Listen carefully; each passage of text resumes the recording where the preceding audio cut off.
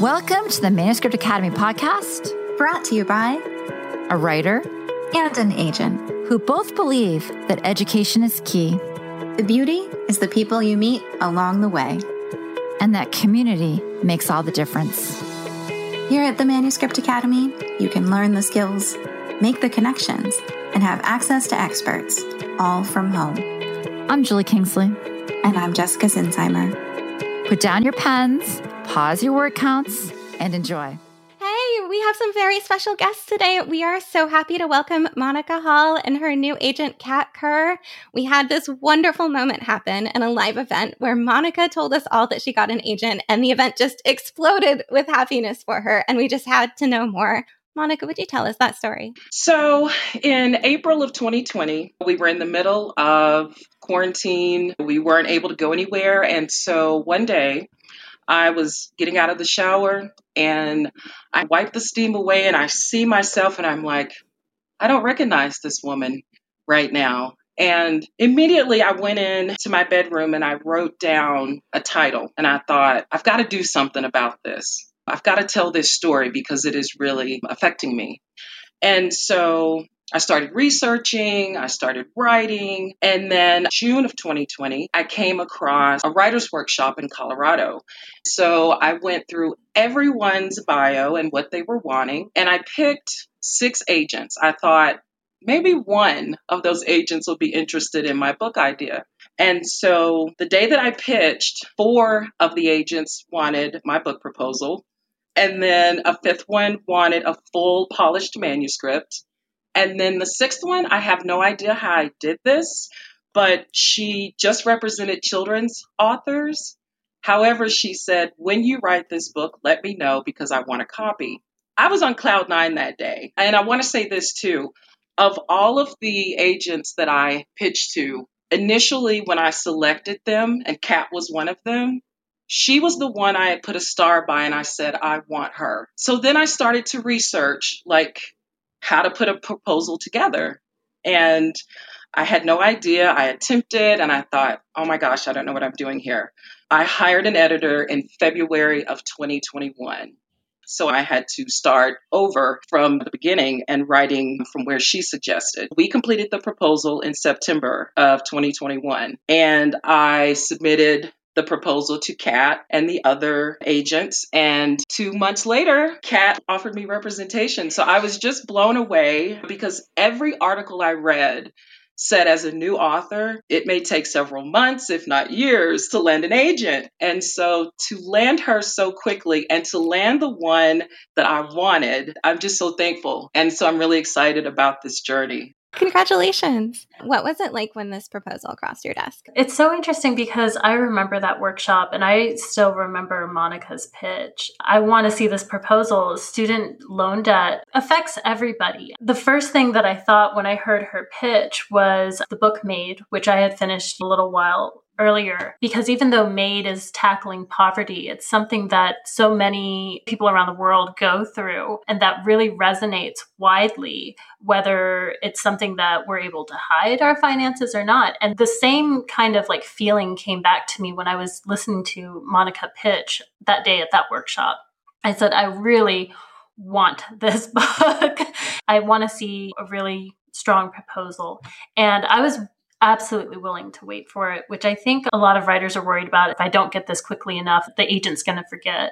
And the truth is, if I'm latched on to an idea, I will wait however long for it. So the second that I saw Monica's proposal come into my inbox, I knew right away. I recalled the whole pitch. I remembered the whole thing. I was so excited that she had remembered me and that she had kept me on her list and that it had come into my email box. I was ecstatic. I am slower with my inbox than people may think. Monica was definitely because I had waited so long to get this proposal.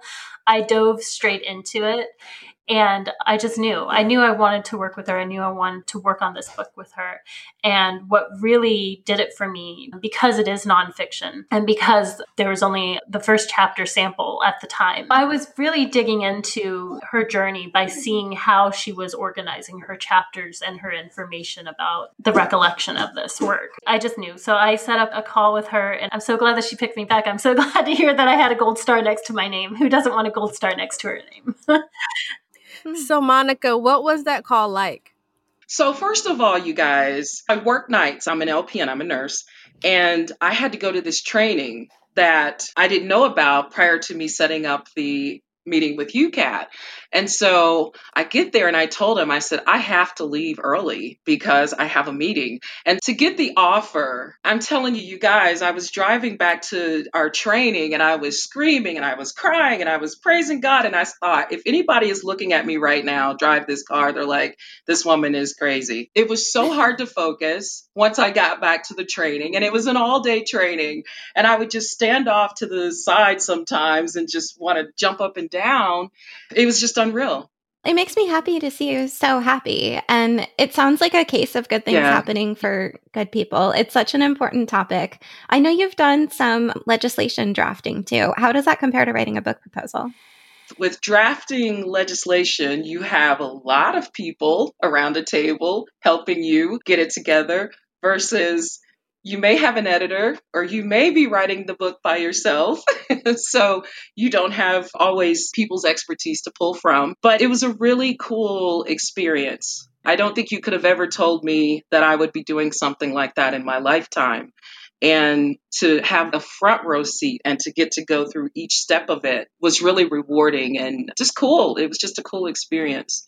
Despite the fact that it had to do with such a personal tragedy in a way for me, it was still a very cool experience. And the lawmakers, for the most part, were very inviting and welcoming and willing to explain things and help me along to understand things in the very beginning. I'm going to gush about my own client for a little bit. That was another thing about this proposal. I feel like so many of us get frustrated with how unfair the system is set up, especially in regards to student loans, and feeling like we don't have any power to do anything. And then Monica comes by with this wonderful book. She's like, I helped draft legislation for this. I just think that she's like a superhero. Oh, thank you. Can you tell us a little bit more about the book? I'm sure our audience is out there like, wait, student loans, I have those. I hate those. Sure. The system's unfair. What can we do? So the working title is School of Hard Knocks, Overcoming the Disappointment of Attending a For-Profit College. And it just tells my story of, again, I'm an LPN. And so I go back to school for my registered nursing license. And when we were close to graduating, our Board of Nursing in Kentucky came and closed our program. And then we as a class tried to get our money back because there were several things that were wrong with the program. And the school officials were very arrogant. They bullied. And I took it upon myself to try to fight even harder. I talked to so many people to try to get some attention brought to this. So it became this political situation where I was fighting. And then I talk about how in the midst of all of this, because I didn't get a resolution, I was not able to get my student loans forgiven, paid back, what have you. It caused me to sink into a really deep depression for several years, almost a decade. And again, that day during the pandemic is when the light bulb came on, and I thought, I got to start digging myself out of this. So not only do I address student loan debt, I address mental health issues and how something can be so devastating if you don't have the right coping skills or things. It can really devastate you. And so then I talk about overcoming that and coming out of that and getting on the other side of whatever it is that causes the trauma or pain or disappointment in life. Yeah, it seems like we're not taught the skills to cope with difficult things, and injustice can absolutely lead to depression. And it's tough because we're not really given the coping skills to deal with a system that is patently unfair at pretty much every turn. I think it's really important because mental health is at the forefront of everybody's conversations right now. So that's another theme that I want to address in this book is real steps to overcome hardships in life. And it's not going to be easy. It's not going to be overnight. But I've seen enough studies now that people are taking their lives over their student loan debt. And so this is something that really needs to be talked about and really needs to be addressed. And others need to know that they're not the only one going through this. There's millions of us dealing with this. So I think it's important to address the mental health side of this situation as well. There's such a layering effect when it comes to student loan debt. And I think that a lot of people don't realize there's no getting out of it except through death. If you were to pass away, that is the only time they would stop collecting on those loans. It's just such a vicious cycle because it's a gamble on your future, and it shouldn't be a gamble to get the tools you need in order to further your life and your career and the future that you have and the prosperity that you're hoping to achieve. I think that her book is going to really hit home for a lot of people everywhere who feel stuck in this rut, who feel like they're just sinking in it. I think that a lot of the times where Monica was talking about with mental health, especially, when you feel like you're drowning and you feel like there's something wrong with you because you're not getting a handle on something, and it's not you. It really is not you. It is the way that the system is set up. Valentina, you were talking in some of your YouTube interviews about some similar things, right? Oh, yes, definitely. Right now, we're talking about mental health in the terms of like author burnout right now and the different things that are causing it from all different parts of our life. And I never even thought about student loan debt as being a driving force for mental health, but it's true. Like, I have student loan debt too, and I already know that they're going to keep coming for that till I'm gone. And I think it's just become such a big fact of life for people that they don't even really stop to realize how devastating that is for their current situation, because they see it everywhere, because everybody has student loan debt. So it's like, it's normal to be completely upset that you have student loan debt. It's normal. There's nothing that can be done about it. It is what it is. Everybody has it, because that's just the way our society is set up right now. That you finish high school, you take out student loans, you go to college, just to get a job that you're going to spend your entire life paying those same bills back. And hopefully you get a good enough job that you can live and pay those huge bills back. Can you talk about what it's like for somebody who doesn't have, say, for example, a governor or a local legislative branch nearby, and they're not familiar with all of these things? How do you get involved as a day-to-day person? Is it super intimidating? You mentioned help, which sounds fantastic, but is it like show up in a suit and wait until somebody talks to you? Like, how does it work? I think the first thing I would tell someone is to find out who your local legislator is, who's representing your district. And then there's times that it could be more than one individual. And so if that's the case, I think I would look at what they specialize in or what committees they sit on, and then go from there. Again, my story is a little unique because the main legislator was in agriculture, but he had such a respect in Frankfort across party lines, and he had been there for so long that he was still able to have this situation handled for me or addressed for me. But I would tell someone, depending on your issue, find out who your local legislator is and reach out to them, tell them your issue, and take that step first. And they do everything. Like, I used to think that they were just there for if we needed a new stoplight or something like that. So they're like there for everything, aren't they? Yeah. And if they don't handle it, they can point you in the direction of who would handle it. That's really encouraging. I guess I always assumed it was like just a bunch of scary people who never wanted to hear from me about anything. So it's nice that it can actually work. It can. For whatever reason, I just was never afraid or uncomfortable to talk to them because I had my story. I had this truth. And then when I realized that it was bigger than me, I think that pushed me even more to talk to people, to sit down with people, because so many people in Kentucky and nationally have been affected by for-profit schools and dealing with such huge debt. Well, and all the people who will be helped by this are thankful that you weren't afraid to. I'm pretty sure your story with the school is a story that's probably happening all across the nation, but people just don't know what to do in these situations. They feel like, I'm just one person. What change can I actually make? And I think by people hearing your story, it'll boost them to realize, okay, if she can go out and do it, I can go out and do the same thing and get some change. And I remember saying that when I went in front of the Joint Education Committee the first time testifying. And I said, I just thought, who would I be? I'm just one person, but who would I be if I didn't at least try to help someone else? I just had to try. I think a lot of writers can relate to being like, here's this big goal. I'm just one writer. There are so many writers. How do I make this happen? Do you feel like some of your skills carried over? And do you have any advice for anyone who's feeling like that? Wow, this may sound cliche, but you've got to believe in yourself. Early on, I didn't tell a lot of people that I was writing because, for one, I was already doubting myself, so I didn't need anyone else's doubt clouding my thoughts. But you got to believe in yourself. It was just something inside of me. I could not let this go. I'm new. I've never done this before. All of that, but I couldn't let this go. And so you just have to believe. You have to believe in yourself. That's really it. Kat, same question. I want to say that it's almost protecting your time with it. I think that a lot of the times what Monica has said, not wanting to tell anybody that we were working on a book, because it can end up with like internalized pressure to get it done, or for anybody who works in publishing and who goes home for the holidays and has to still answer questions about what they do, knowing that people who are outside of publishing may not always get it and who may not be supportive.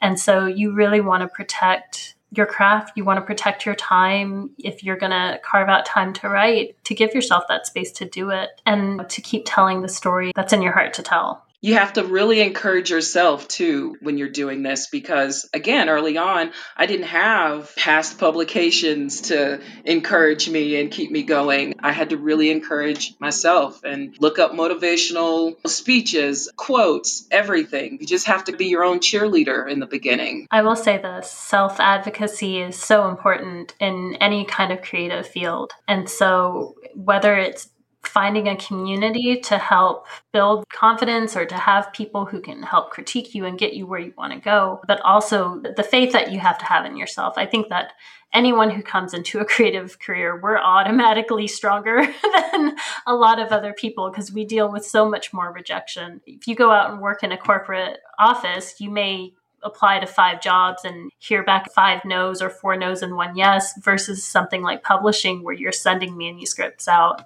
and the rejection response and percentage rate is a little bit higher than what else. So I think kudos to anybody who comes into this field. So Monica, would you mind talking about building your platform? A lot of times you hear agents like, okay, I see what you have on your proposal here, but what does your platform look like when it comes to certain things? Not so much in fiction, but I know nonfiction, it's really a big thing. Yeah, so I don't have a huge platform right now. All I'm going to say is I'm working on that. With memoir, as opposed to other forms of really prescriptive nonfiction, you can have a little bit more wiggle room when it comes to platform, because when we're sinking into a memoir, we want it to read as effortlessly as a fiction book. We're looking for those internal arcs and that overall thread that pulls us through. As an agent, when I'm looking at platform, I'm not necessarily looking at social media numbers. And I think that for a lot of people, that's like the association. My platform is my followers. My platform is, am I on this app? Am I on that? And I don't necessarily like to think of that. Yes, would having 3 million followers help as far as like numbers? Yes, of course. But when you think about how social media works, even if you have 3 million followers, not all 3 million followers are going to be there to buy your book or to buy the product or merchandise or whatever else that you're pushing out there. It's really about the quality of followers that you have and the community that you build. So for me, when I'm looking at a nonfiction author, I want to know what communities are they in touch with? Where's their base at? The fact that Monica has worked with legislature to draft bills and to get this rolling on a systemic level is a huge deal to me. I think that the community and the connections that she's made throughout this process from her starting point to where she got is really important as well. So my advice in general is that it is so much more than just social media. Yeah, it's almost as if her platform is being an active citizen and a good person too. I think of platform as anything that sets you apart. And so maybe it's a unique experience. Maybe it's unique expertise. Yeah, I guess it's social media too. But like you say, a lot of followers for anyone who has 3 million are going to be bots, and bots don't buy books. I'd like to talk about the energy element of this too. Kat, I was wondering if you've also had that experience where you meet a writer and right away you're like, I don't know what it is, but I have to know more about this person. And I felt that a little bit with Monica just in the text chat. I was like, wait, who is this? We needed to talk some more. Can you talk about that element a little bit? So, I mean, as far as working with somebody, it's pretty important to have like matching personalities or at least communication styles. And so one of the things that I do when I get to know people on a call is I start off with a call and not necessarily come in with the offer first, just because if it's not a personality match, if we're not vibing, if my editorial notes that I may come up in the call is not being well received, that's really going to damage our working relationship if we sign together. So I think it's really important when speaking with somebody that we're on the same page. I feel that with Monica. I think that our visions are really aligned, and I'm looking forward to taking this out to the next level and on sub when we're ready for it. But yes, the personality aspect is so important because you are going to be working closely with your agent. I guess there's not a magic formula for creating that feeling in yourself as an author. Not that I know of. I know that I have social awkwardness. I wish there was a potion out there that would just make me awesome automatically. I think we all would take that because I think everybody is a little bit socially awkward, especially if we're trying to come out the other side of this panini press we're currently in. We're all going to be socially awkward. Nobody's going to know how to talk to anybody face to face. It's just going to be bad after this is over. So I think if anybody out there has the magic formula for it, please go ahead. You're going to make millions. I went to my first in-person conference not too long ago. I was like, wait, I have to talk to people to their faces again. Yeah, I've declined all those. I'm not ready yet. Monica, can you tell us about your speech for the 50th anniversary of the March on Washington? Sure. So it was in Lexington, Kentucky, and the theme was, can we celebrate? Are we free? So it was really cool because I was invited to do it, and it was me and our mayor. There were several dignitaries, and to be a part of it was really amazing. I touched on the fact that absolutely we could celebrate. There were both collectively and individually. There were many things that we could celebrate. I listed that President Obama was our first Black president. I mentioned Vanessa Williams was a Black Miss America. I talked about several firsts that we could celebrate. But at the same time, I said as I was giving that speech, there were individuals that were working on taking some of our rights away and changing laws that would affect people of color and those that aren't super rich. And I addressed that. The cool thing, too, if I can add it, the Herald Leader quoted myself and our mayor. So I just thought, wow, because you had all these other people. So I just thought that was really cool. I was like, little old me, I said and typed my speech up maybe the night before. But I was very appreciative to be a part of that. Congratulations. Thanks. So can you give some advice to the writers out there who are still sending out their queries, not hearing back, or even just working on their book proposals? What have you learned along the way that you wish you had known from the beginning? That you'll get there. You will get that proposal completed and you will get your manuscript completed. And again, you got to encourage yourself. No one can do it for you. You've got to sit in that room or wherever and work on that book and write your stories. I would tell those that are wanting to do this, and myself still, don't give up. Just keep going. I guess if I have to talk about for the times right now, don't be afraid to nudge agents. I know that some agents will specifically state if I don't respond that it's a no, but also just keep in mind that for those who don't have that, it's perfectly fine to nudge. You're not bothering anyone. No one's going to hate you for nudging. It's very much where agents are human beings too, and we've been going through the same pandemic, and we're behind too. I know that I'm behind in my reading. I know several other of my colleagues are as well. It's just trying to catch up to it. And so if the time frame goes by, don't be afraid to just say, hey, just wanted to check in. It's perfectly fine.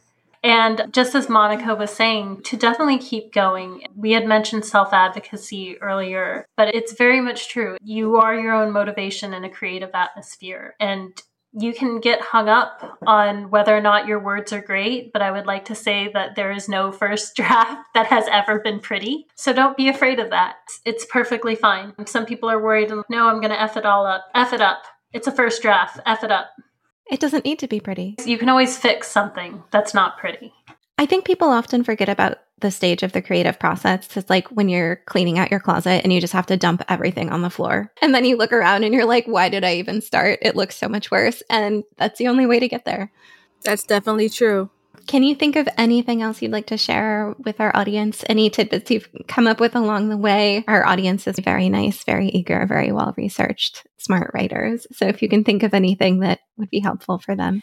Don't be too hard on yourself. Really practice self-compassion in addition to self-care. It's important to take care of your mental well-being. Yes, absolutely. But you're going to burn yourself out again if you're not being kind to yourself on top of that. And for me, especially being a new writer, a new author, I would say to get some help, get an editor, get beta readers, get some help with it. I didn't do it early on, but later in the process, get those things in order to develop your story really well. I can't express how pleased I have been with the editor that I brought on board to help me get this story to where it is right now. So I would say get like some professionals to help you with your book so that it's the best that it can be.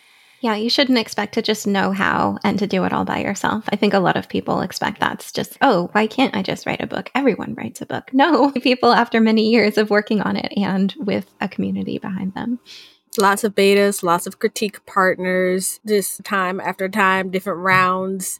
The first draft is 9 times out of 10 not going to be pretty. I don't know why as authors we think that is what's supposed to come out the other side, but for some strange reason our brains say it is. So that's definitely true. I do think especially people entering into this for the first time, they think that, yeah, exactly what Jessica said. Yeah, everyone writes a book. I can write a book. I have a great story. And it's not just having a great story. It's also the execution and going back and polishing it.